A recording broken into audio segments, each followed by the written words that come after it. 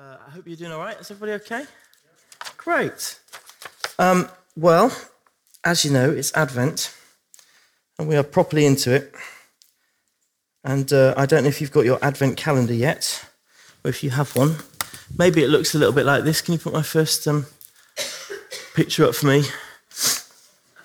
There was a discussion, shall I say, a heated discussion in our house around Advent calendars this week, because because of what we sort of believe, we've got this little thing that we only really have a certain type of Advent calendar. It's not one of these. This is a nice chocolate Advent calendar. Maybe you go for one that's a bit posher, but we tend to do something a little bit like this, which is what you call a real Advent calendar, and it has the proper Christmas story in. And one of our children said to us this week, "Oh, not this again. I've heard this story before." It never changes. Every Advent, the same story, never changes. Maybe if you're not into chocolate, you might like something like this instead. I found this on the internet, a Play-Doh Advent calendar. I found a Lego Star Wars Advent calendar. So that's probably where some people are at. I think this is the Marks and Spencer's one. I think they sold out because the Martin Lewis, the money-saving expert, said, well, whether you want to do this for Advent or not, it's just a really good deal for all these beauty products. So you can get a beauty products Advent calendar. You can get this is a doggy treats Advent calendar. And this one, you can get a wine Advent calendar. Some of you who are into wine, or perhaps you might want something a bit stronger. They've even got a whiskey Advent calendar there. So, you can count down to Christmas in that way. Particularly my favourite was the news story I saw, which was called the little baby cheeses. You can now buy a cheese Advent calendar. This lady had this great idea to do cheeses instead of chocolate, counting down to Christmas. Everyone's getting in the mood. And I do want to talk about Advent today. I do want to talk about the season of Advent and what that season has meant for Christians down the centuries and what it might mean for us. I want to look at one of the key passages in the Old Testament that talks about Jesus and looks forward to Christmas. It's in Isaiah chapter 9. So if you do have a Bible, you might want to turn that up, and I'll come to that in a minute. This is one of the most well-known Christmas songs. There are a number of versions of it. My favorite one is from Handel's Messiah. You might know that. It goes, "For unto us a child is born," and it goes on, and they go over and over the same words. But if you're not, and by the way, if you're not a believer today, if you're not someone who would call yourself a Christian, first of all, you're just very welcome to be here. And maybe you recognize these words because they're kind of words that are bandied around at Christmas. And maybe you recognize this passage, and hopefully, whoever you are, this talk will help you better just explore and understand what this is all about, and how it is that this passage, this kind of prophecy from the Old Testament, actually from 700 years before the birth of Jesus, how that relates to Christmas and why we start reading it and quoting it when we come to December. The term Advent is a version of the Latin word meaning coming. It means coming. The Latin word is adventus, and that's a translation of the Greek word parousia. And the word parousia is used often to refer to the second coming of Jesus, the second coming of Christ. And there was a guy in 1153 called Bernard maybe, probably Bernard because he's French, Bernard of Clairvaux. And he said this, since then he said, look, when we think of Advent, we think of three different comings of Jesus. He said, we think of the coming of Jesus in the flesh in Bethlehem. We think of the coming of Jesus in our hearts every day. And we think of the coming of Jesus in glory at the end of time. So when we enter into coming, this is not just a quick count down the days till present time. There's something much deeper and much more profound going on here. And we are joining with the people of God all the way down the centuries who've longed for the coming of the Messiah. And we're trying to stay alert and we're trying to stay ready as we look forward to who might come back. And so we're going to just read from Isaiah in a minute. We'll read from Isaiah chapter 9, verses 2 to 7.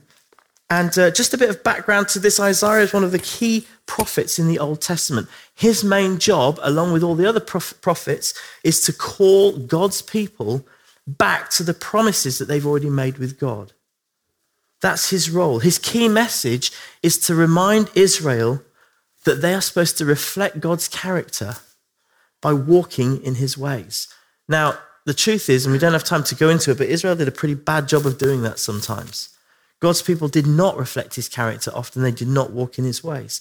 And the history that's coming up, in fact, just a couple of chapters before this chapter, what's going on in Israel is that the current king of the northern kingdom, Judah, he's called Ahaz, and he has failed. He's failed miserably in that task of trying to align with God and align with God's wisdom, align with God's purposes. Instead, he's chosen to align with the Assyrians. And to be honest, things have gone pretty badly. And the two chapters before this chapter, chapter 9, they paint a fairly dark picture. Most of God's people have turned away from him. They're choosing instead to look to occult practices and all sorts of other things to try and get their wisdom and try and get their leadership. But there is a small remnant of faithful believers who are looking to God and who are waiting. And Isaiah, as he speaks, his encouragement to them is, hey, it's okay, something's going to happen. Stay patient. Stay waiting.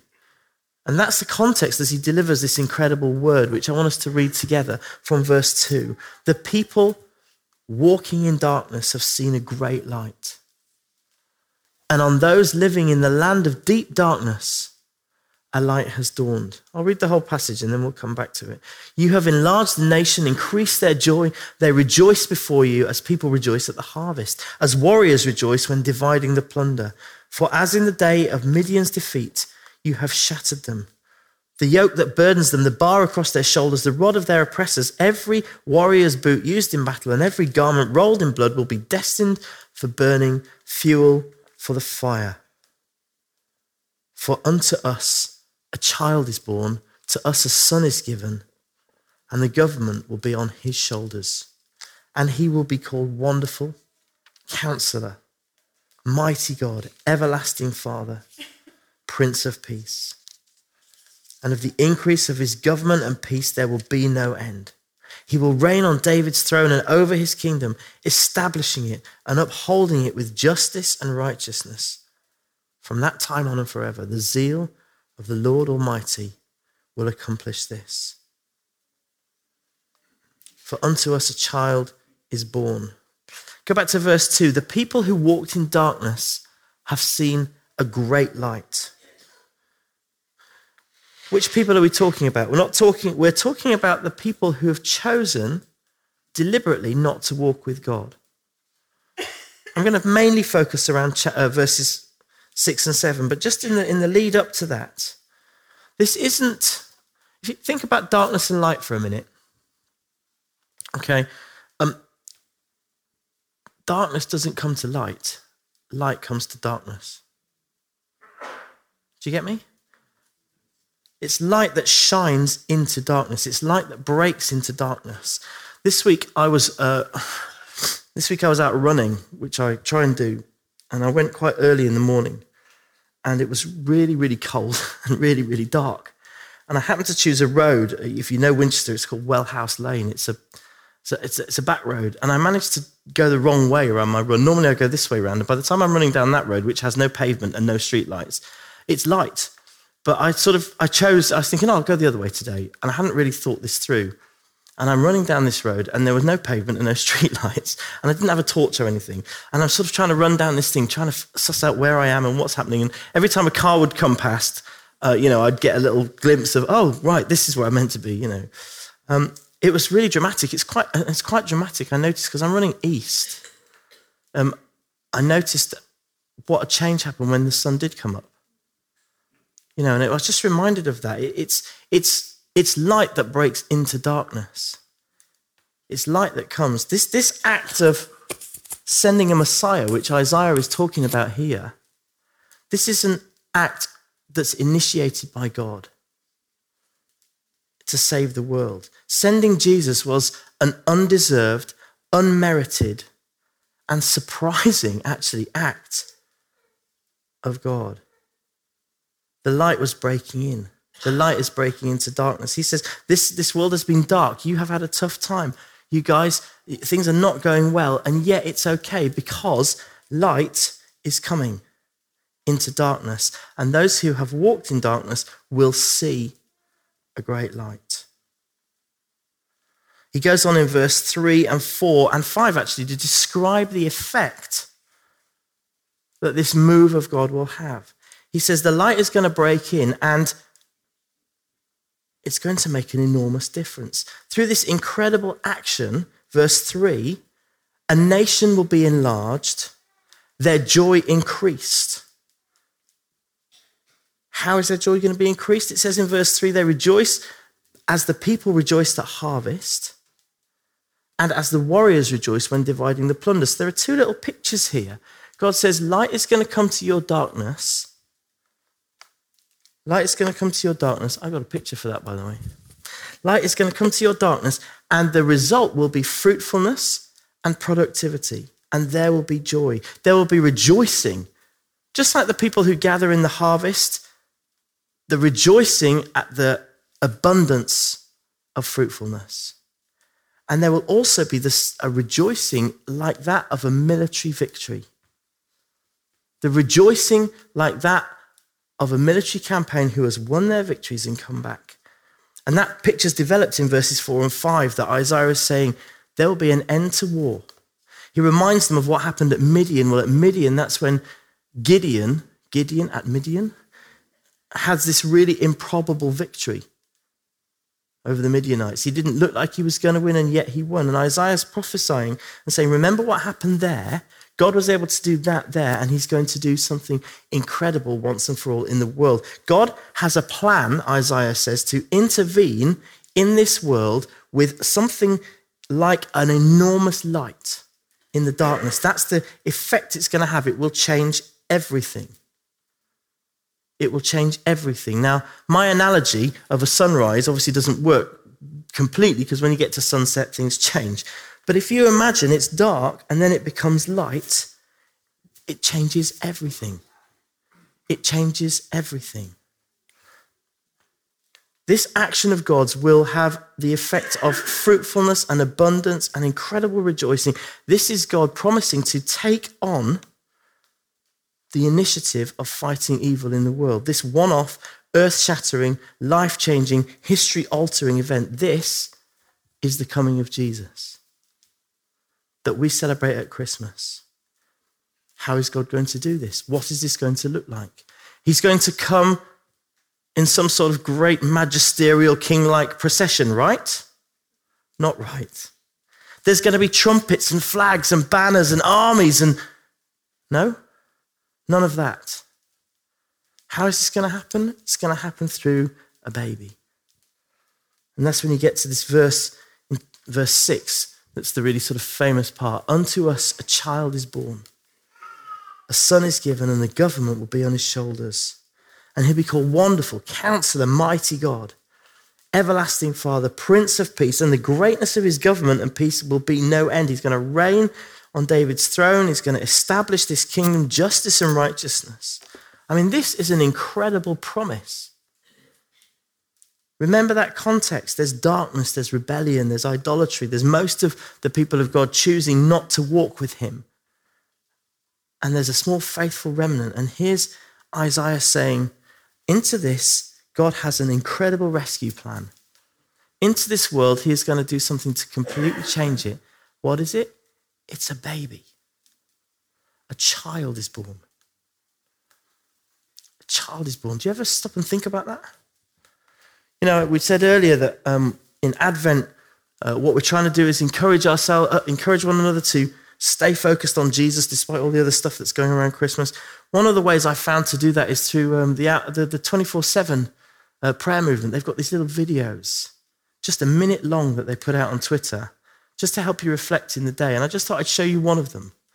It's just a minute long, and it's just they're basically taking this verse and then they're just sort of talking about it and reflecting on it. Have a little look at this.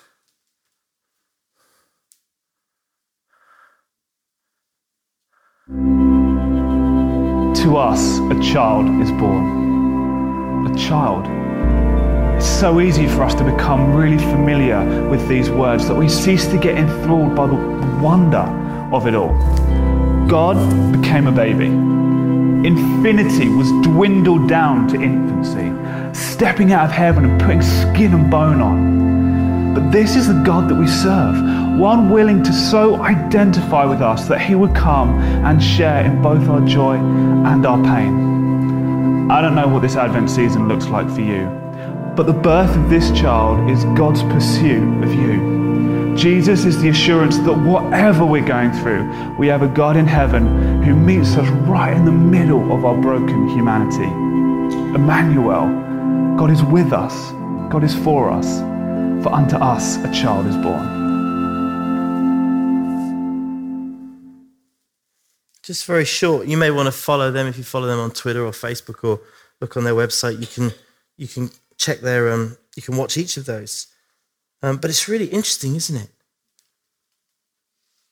You know, and there are 4 names in this verse that Isaiah gives to this child. So this Messiah is coming as a child. Actually, the names kind of paint a picture of a king. The language, it's hard for us to get our head around this, but the language that he's using is the language of kingship in Israel and in the other countries around him. The Messiah is coming as a child, but it's not an ordinary child. It's a child who's somehow going to be a king. And he uses these 4 names to describe the character and nature of the child, the king that this child will grow up to become. And he uses 4 different titles: wisdom, the wonderful counselor, the mighty God, an everlasting Father, and the Prince of Peace. And the wonderful counselor, the translation really suggests wisdom. Another version says an extraordinary strategist. The language here, the suggestion is of a wise military ruler, somebody who you would go to for advice, somebody who knows and has wisdom about how to rule and how to lead. And then the term mighty God, well, again, you could refer to that as, you know, the way that you think about that is it's a bit like a warrior king. A warrior king. And the everlasting Father, that's not the Trinitarian Father as in Father, Son, and Holy Spirit. This is the language that they would use to describe a benevolent king who would protect his people.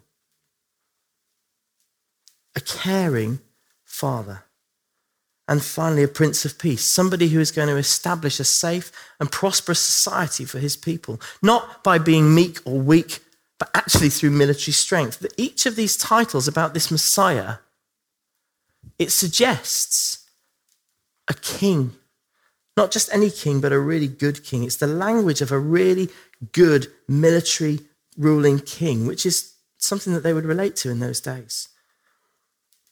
We know now, of course, that when Jesus did come, he did fulfill all those criteria and he did live up to all those names, although not necessarily in the ways that they might have expected. So knowing this context, well, it's a bit easier to understand how in Jesus' time, some people kind of assumed wrongly that he would be this revolutionary military leader, you know? That he would march into Jerusalem with people, you know, and they would take over the Romans and sort them all out and, you know, take control. That's who the disciples kind of thought Jesus would be. In fact, Jesus saw his kingship in a much bigger context than that province. It was his battles were spiritual battles in the heavenly realms, not just battles on earth. And so 700 years later, when Jesus did come to the earth and he did start his preaching and teaching ministry, he did something. He did start something. He declared the kingdom of God. He declared the rule and reign of God. And through his death and resurrection, he won the ultimate victory. You know, we've sung about that this morning. We've sung about what Jesus did in his death and resurrection. We're going to have communion at the end of this morning. And we're going to remember again what Jesus did when he died on the cross. And that was the kind of the start of it. The theologians call it the inauguration of there's a fancy word, inaugurated eschatology. It means the beginning of the end. And in a sense, when Jesus came, what he did was he began the end. He came to announce the kingdom. He came to say, this is the kind of king, this is the kind of rule, this is the kind of reign that God is going to establish on the earth. It's going to be wise, yes, warrior king, but protecting and caring and making peace and establishing a safe place. Crucially, Jesus didn't complete that work. He began it because he called us, his followers, to be part of that incredible story. That's what we're doing now. And so, as I said at the beginning, when we're waiting, one of the things we're waiting for, just like Israel, is we're waiting for the time when Jesus will establish this thing forever. We're looking forward to that time. But there's a difference because it's more how we wait is kind of an active waiting. How the people of Israel were waiting was just kind of waiting. They were just waiting.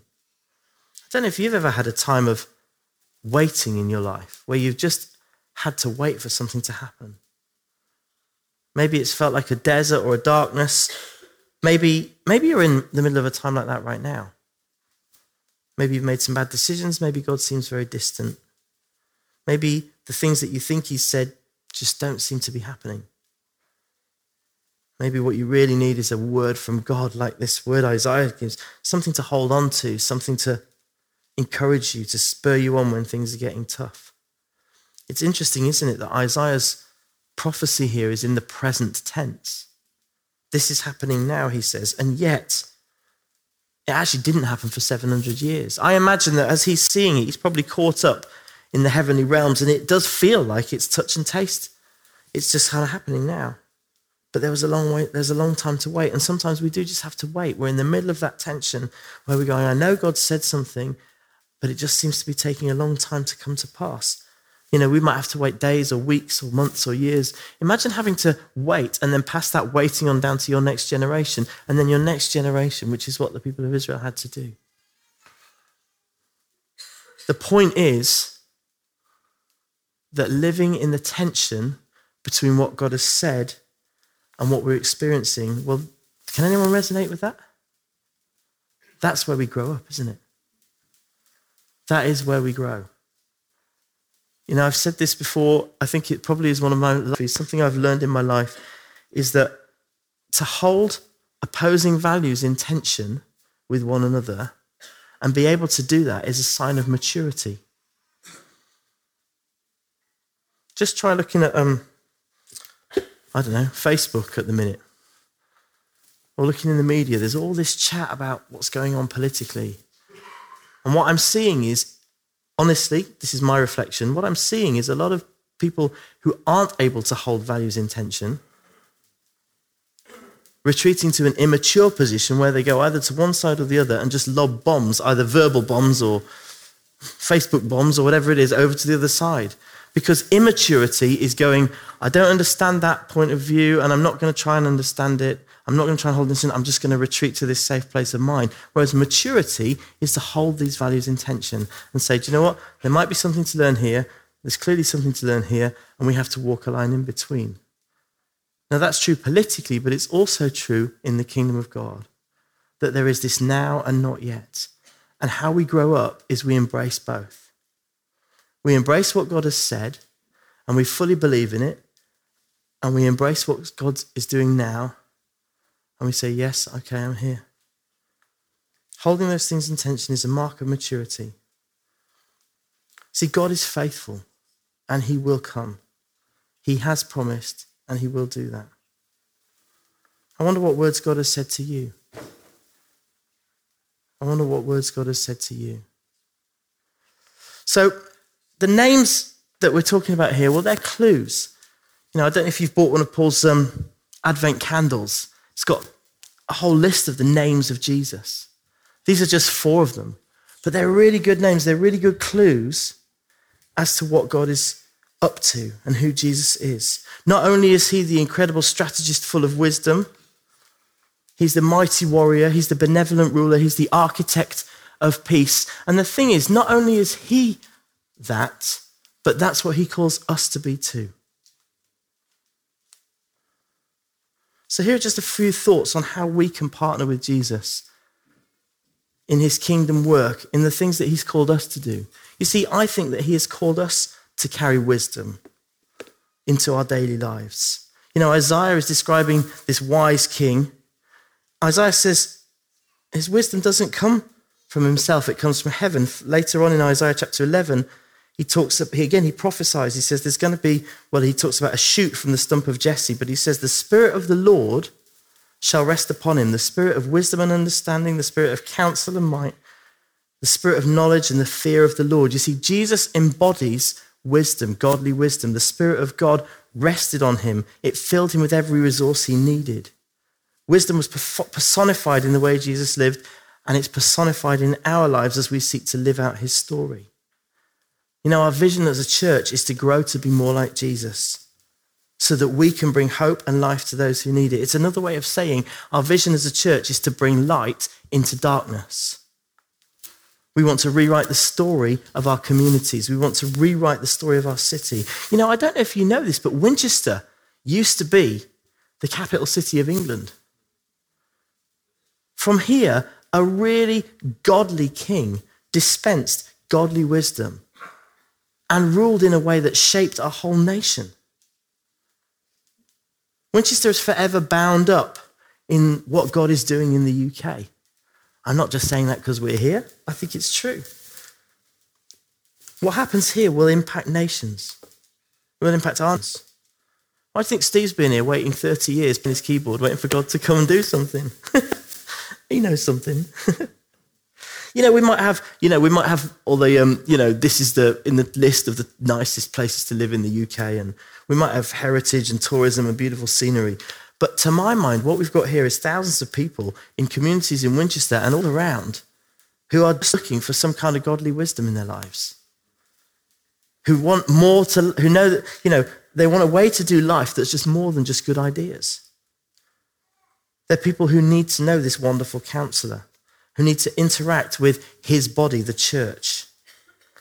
Paul prays for the Ephesian church in Ephesians 1. He says, I don't cease to give thanks for you, remembering you in my prayers, that the God of Jesus Christ, the Father of glory, may give you a spirit of wisdom and revelation.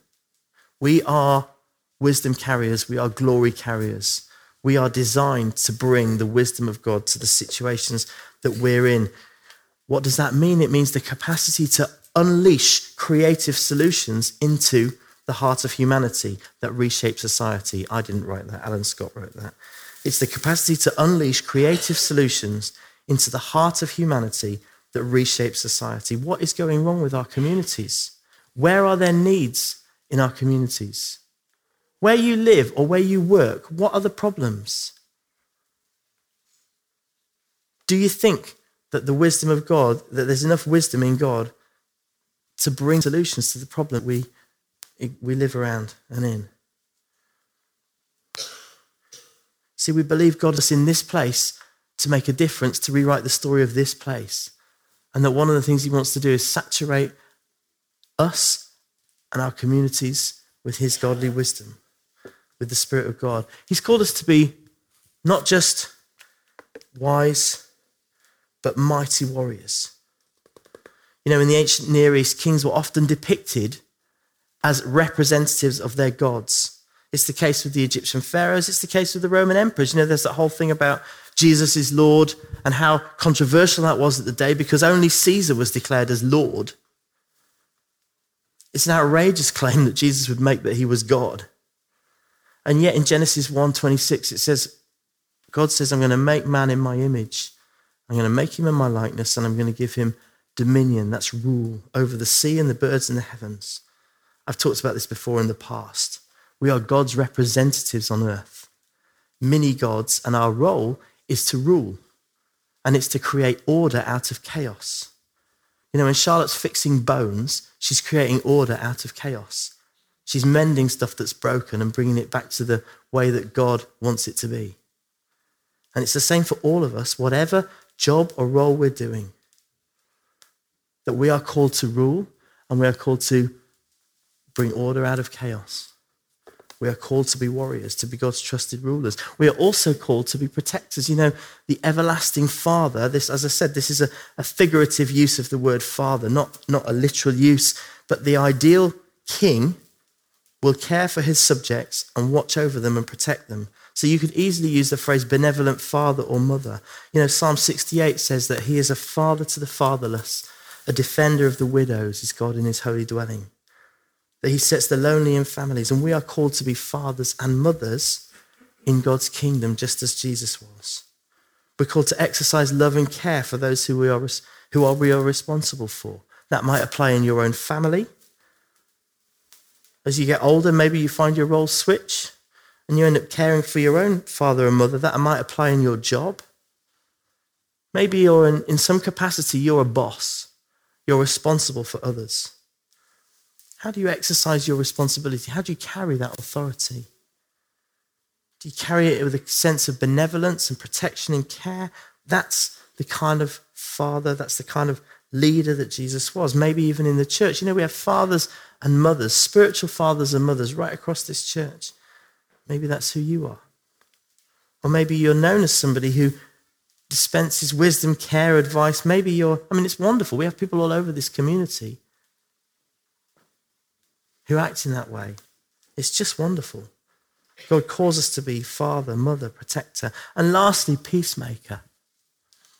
In a world that is absolutely full of conflict, Jesus comes to bring peace and calls us to be peacemakers, Prince of Peace. He calls us to act in situations so that people feel safe. That's not always easy. Some of the environments we find ourselves in are really challenging. Some people around you may thrive from conflict. My observation is that people are carrying around incredible hurt and pain in their lives. And often they don't have any place to take it. And so what happens is it comes out. And unresolved pain leads to insecurity and impacts everyone's emotions and leads to behaviors that are often destructive, either for this person themselves or for the people around them or both. And in the middle of that, we, as the people of Jesus, are called to be peacemakers, to reflect the heart and the character of the Prince of Peace, to speak peace into people's lives and their situations, not by avoiding issues, not by burying them or pretending they're not there, but by speaking the truth in the most loving and gracious way that we can and bringing peace. I wonder what situations you're in right now where peace is needed. How are you called to speak peace into those kinds of environments? That's the kind of king Jesus was. That's what light in the darkness actually looks like. I'm almost done. And we're going to have communion in a minute. There are some people who, as you're listening to this, I wonder if you're thinking, do you know, that's an incredible kind of leader. I'd never seen Jesus like that before. Maybe Jesus has been portrayed for you as something other than that, something very different. But that's the kind of leader he is. And I, for one, am right up in the front of the queue of people who want to follow him. And maybe, just maybe, as you're listening to this, you're thinking, maybe I should be there too. Maybe I should check that out a bit more. If you've been presented a picture of Jesus that's anything other than that, I'm so sorry. And I would love to talk some more. And we'd love to just help you explore what it is to follow this incredible, wise, godly leader. That's what light in the darkness is. We do have to make a choice, though. All of us have to make a choice. Ephesians 5 says, you were once in darkness, now you're in the light. Live as children of the light. It's a choice we have to make every day. And you've heard us talk about this before. I think Paul's going to come to this in a couple of weeks' time. Just the next one, please. This one, trusted rulers. We've talked about this before, but what basically this boils down to is about people who know our identity, who know the authority that's been given to us, and who are very clear on the assignment that we've been given. If we can do that, then we will be this kind of leader, ruler, king, queen, father, peacemaker, mother, protector. We will be all the things that Jesus is calling us to be. You may have seen this picture. This is a campaign that we're running across a number of churches in Winchester. And all we're really trying to do is unite around a simple Christmas message, the King's Christmas. That Christmas is about the King. And what better time than now to focus on the coming of the King, what the first time, the now time, and the future time, and roll all that into one and live in the moment and say, okay, Lord, here I am. What do I do? How do I live this out? Why don't you stand together and we're going to celebrate communion together. We're going to come to the communion table. Can those who are helping with communion come forward and just help us to set that up? That would be great. By the way, if you're visiting today or this is unfamiliar to you in any way, what we do is we celebrate what Jesus did on the cross. And anybody who calls himself a believer in Jesus is welcome to do this. And practically, what we'll do is we'll take a little bit of the bread and we'll dip it in the juice. And there is a gluten-free option, which will be down here at the front on my left, your right. But as these guys go, I'm just going to pray and lead us in this. This is effectively coming to the light. Choosing to live in the light, choosing to come to Jesus. This is what we do when we come to communion. We say, because Jesus instructed his disciples, he said, look, you do this to remember me. You take the bread and you give thanks. He took the bread and he gave thanks. And he said, this is my body. So it's just bread, but it's to remind you of my body. And he broke it and he said, this is me on the cross for you. This is what's going to happen. So when you eat this bread, remember what I did on the cross for you. And then after supper, it says he took the juice or the wine, he says, and this is my blood. And every time you do this, remember me and remember what I've done for you.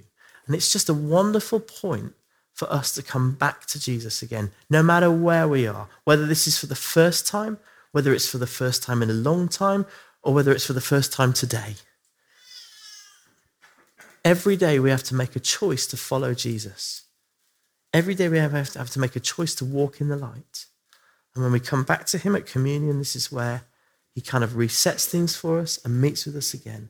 And so in a minute, I'm going to just free you up to go to one of these places and just to take communion for yourself. And the band will come and play.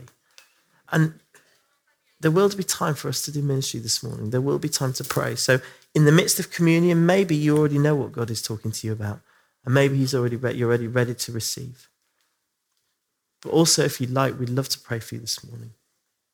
Okay?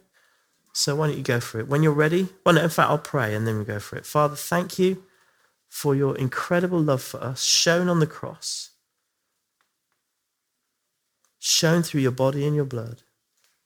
And thank you, Lord, that reminds us of the talk of Advent and coming and waiting. And Lord, this whole story of yours is about light shining into darkness and providing a way for us to come back to God. And we're so grateful for that. We're so grateful for the way that you encourage us, that you lead us, that you guide us, that you draw us, that you did this for us. We didn't deserve this. It's not merited. But Lord, you made a way for us to come back to you. And we are so grateful for that. And we celebrate that. And we worship you because of it. So Lord, as we take communion now, whatever is going on in our lives, would you come? Would you minister to us? Would you help us as we minister to you and remember what you did? Would you come and meet with us? Connect with our hearts on a deep level, on a heart-to-heart level. In Jesus' name, amen. Amen. So when you're ready, just go for it to one of these. The gluten-free option is this side here if you need that.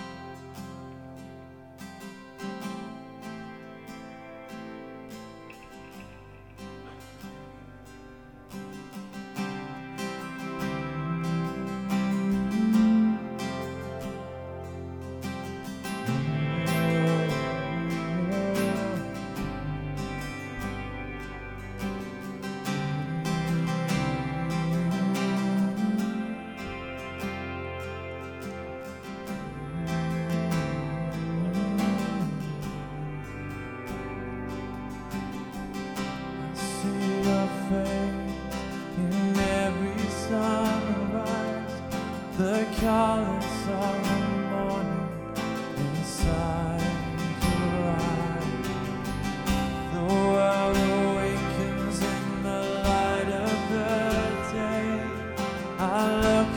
to the skies and say, you're beautiful.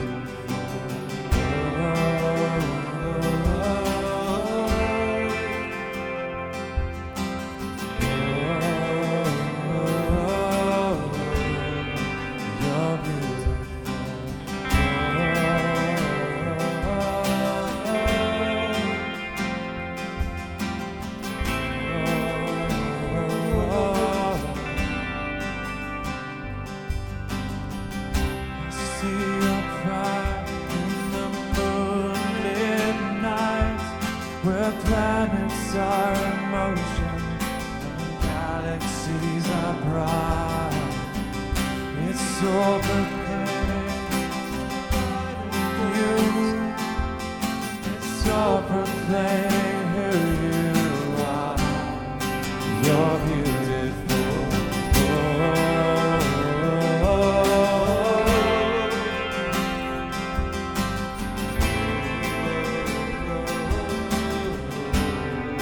You're beautiful.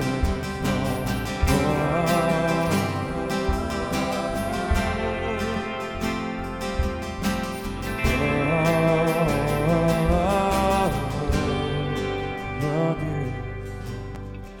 I see you there hanging on that tree. You bled and then you died and then you rose again for me. Now you are sitting on your heavenly throne. Soon we will be coming home. You're beautiful.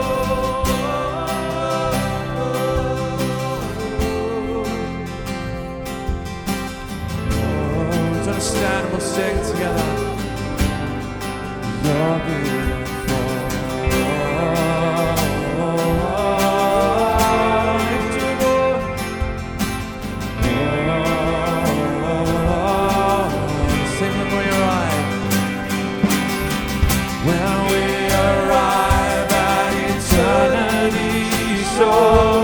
Where death is just a memory and tears are we'll enter in,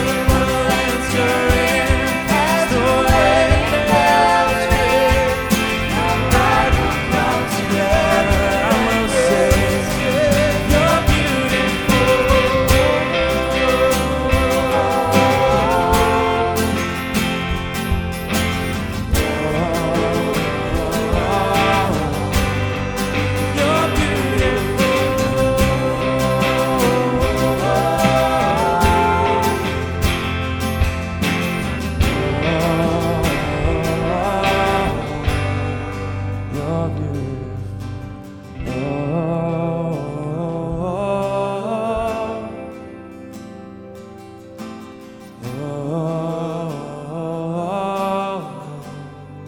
You're beautiful.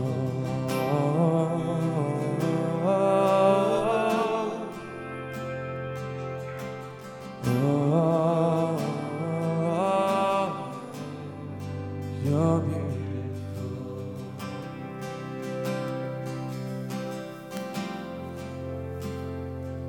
So Father, first of all, Father, we just want to thank you for your incredible love for us. Lord, as we've remembered and we've just had bread and wine and we've remembered what you've done for us, Lord, there's really no words to express our incredible gratitude, the grace and the mercy that you showed to each one of us when you died for us on the cross. Lord, it is our desire to be part of your incredible kingdom story. Lord, because of what you did for me, I want my life to count for something. I want to do everything that you've called me to do. I want to be everything that you've called me to be. Lord, I want to be clear about the assignment that you've given me, clear about the identity that you've established in me, and clear about the authority that I act in. And just as we close, guys, I want to just offer the opportunity to respond to what God is doing and saying. So if you feel like God is on your case, maybe it's that you want to respond to him for the first time. Maybe you just want to come give your life to Jesus. You want to make that choice. We'd love to pray with you about that. We'd love to give you an opportunity to do that. Maybe you've got something going on. Maybe you're one of those people who is waiting for God to do something and it is just tough. And we know what that's like. And so if that's you and you'd just love to have someone pray with you, encourage you, bless you, then we'd love to do that. Or maybe there's something else that's going on. You know that God is speaking to you this morning. Something is resonating. And you respond to what God is saying or doing in any one of those ways. Why don't you just come now?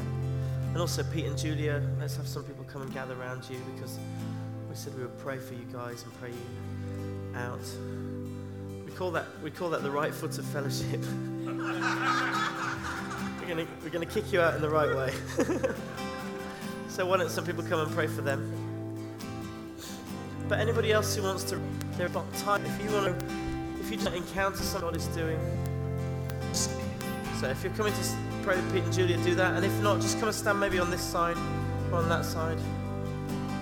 Let's have, I would love to have 2 or 3 ladies come and pray. Fantastic. Thank you.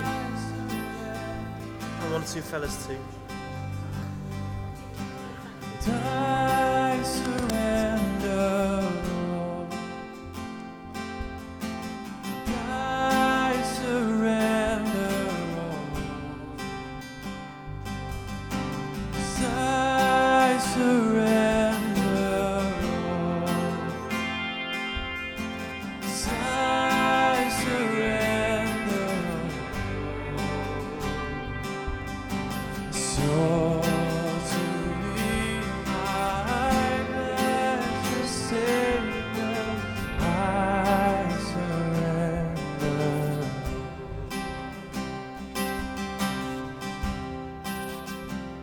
So just one other word. We talked about light and darkness a lot this morning, and it may be that you just have a sense of darkness. You feel you're in a dark place. Again, if that's you where you're at, and you'd love someone to just pray with you, we believe that Jesus is light and brings light into every situation.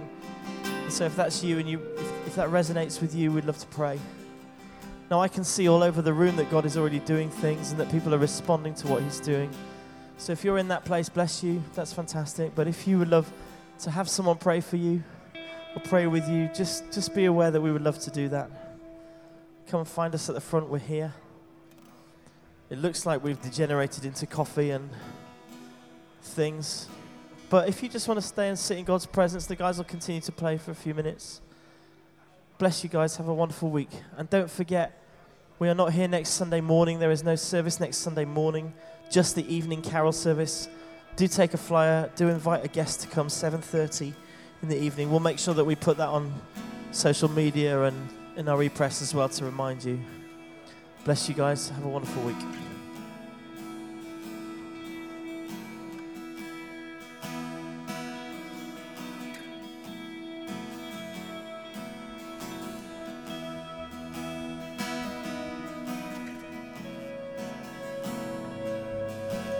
Light of the world, you step down into dark. Open my eyes, let me see beauty that made this heart adore you.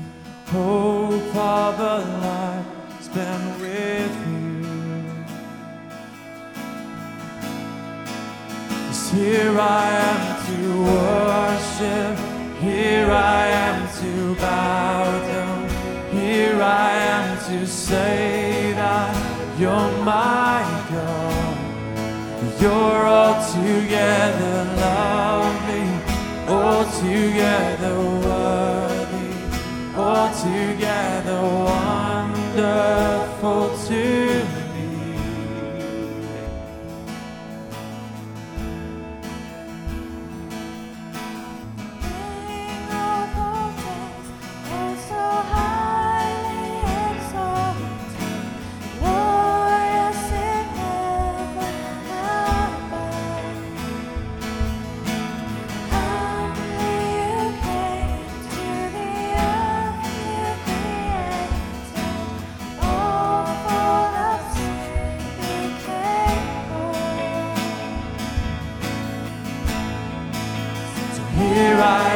to worship. Here I am to bow down. Here I am to say that you're my God. You're altogether lovely, altogether worthy, altogether wonderful. Here I am, yes, here I am to worship. Here I am to bow down. Here I am to say that you're my God. You're altogether lovely, altogether worthy, altogether wonderful to me. I'll never know, I'll never know how much it costs to see my sin upon that cross. And I'll never know how much it costs to see my sin upon that cross. And I'll never know how much it costs to see my sin upon that cross. And I'll never know how much it costs to see my sin upon that cross. So here I am to worship. Here I am to bow down. Here I am to say that you're my God. You're altogether lovely, altogether worthy, altogether wonderful, altogether Lord.